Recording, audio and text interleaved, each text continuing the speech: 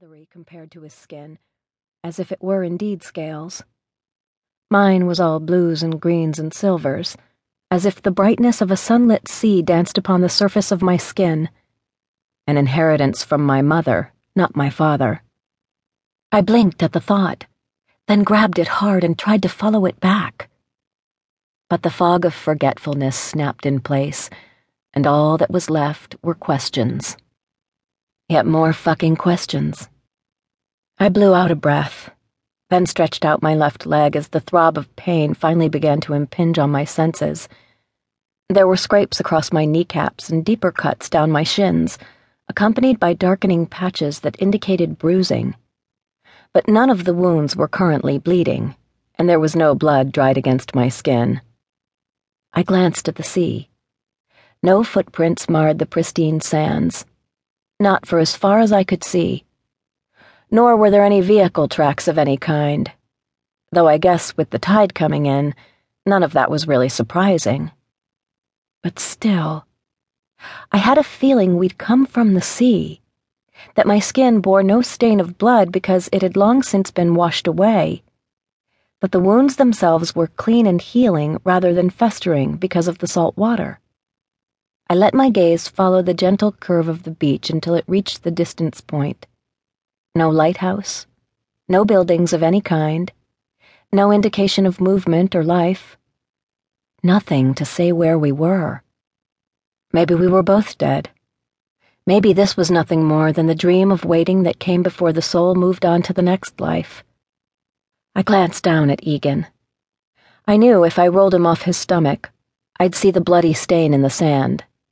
See what remained of his chest after those bastards shot him. I closed my eyes and pushed the resulting images away. There were some things I didn't want to remember, and the way he'd struggled to survive and remain free was one of them. And yet, while he might have fought them to the very end, he'd done it for my sake. He'd once said that for all intents and purposes he was a dead man, so why did anything matter? I didn't understand it at the time he'd said it. And now, I never would get the chance to do so. The hum in the air intensified. Energy danced across my skin, a crazy tingling that warmed the chill from my soul.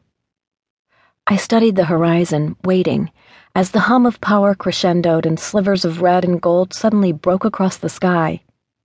Warmth began to flood through my body as if the rising of the dawn was also a rebirth of my emotional and sensory centers. A stupid thought, really, when I was just at home in deep, dark waters that had never seen the sun, never known warmth. God, it was so damn frustrating getting little snippets and hints here and there, but never any real definitive answers or memories.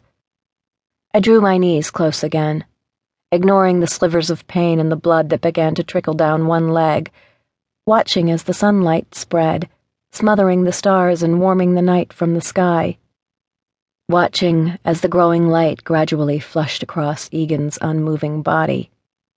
The warmth still radiating under his skin seemed to stir as the daylight caressed him, growing brighter as the day did, until the intensity made my eyes water and forced me to look away.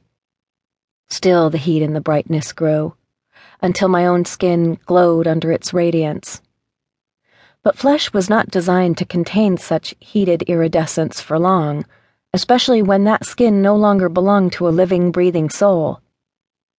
As the light broke free, reaching skyward with exuberant fingers, tears began to trickle down my cheeks.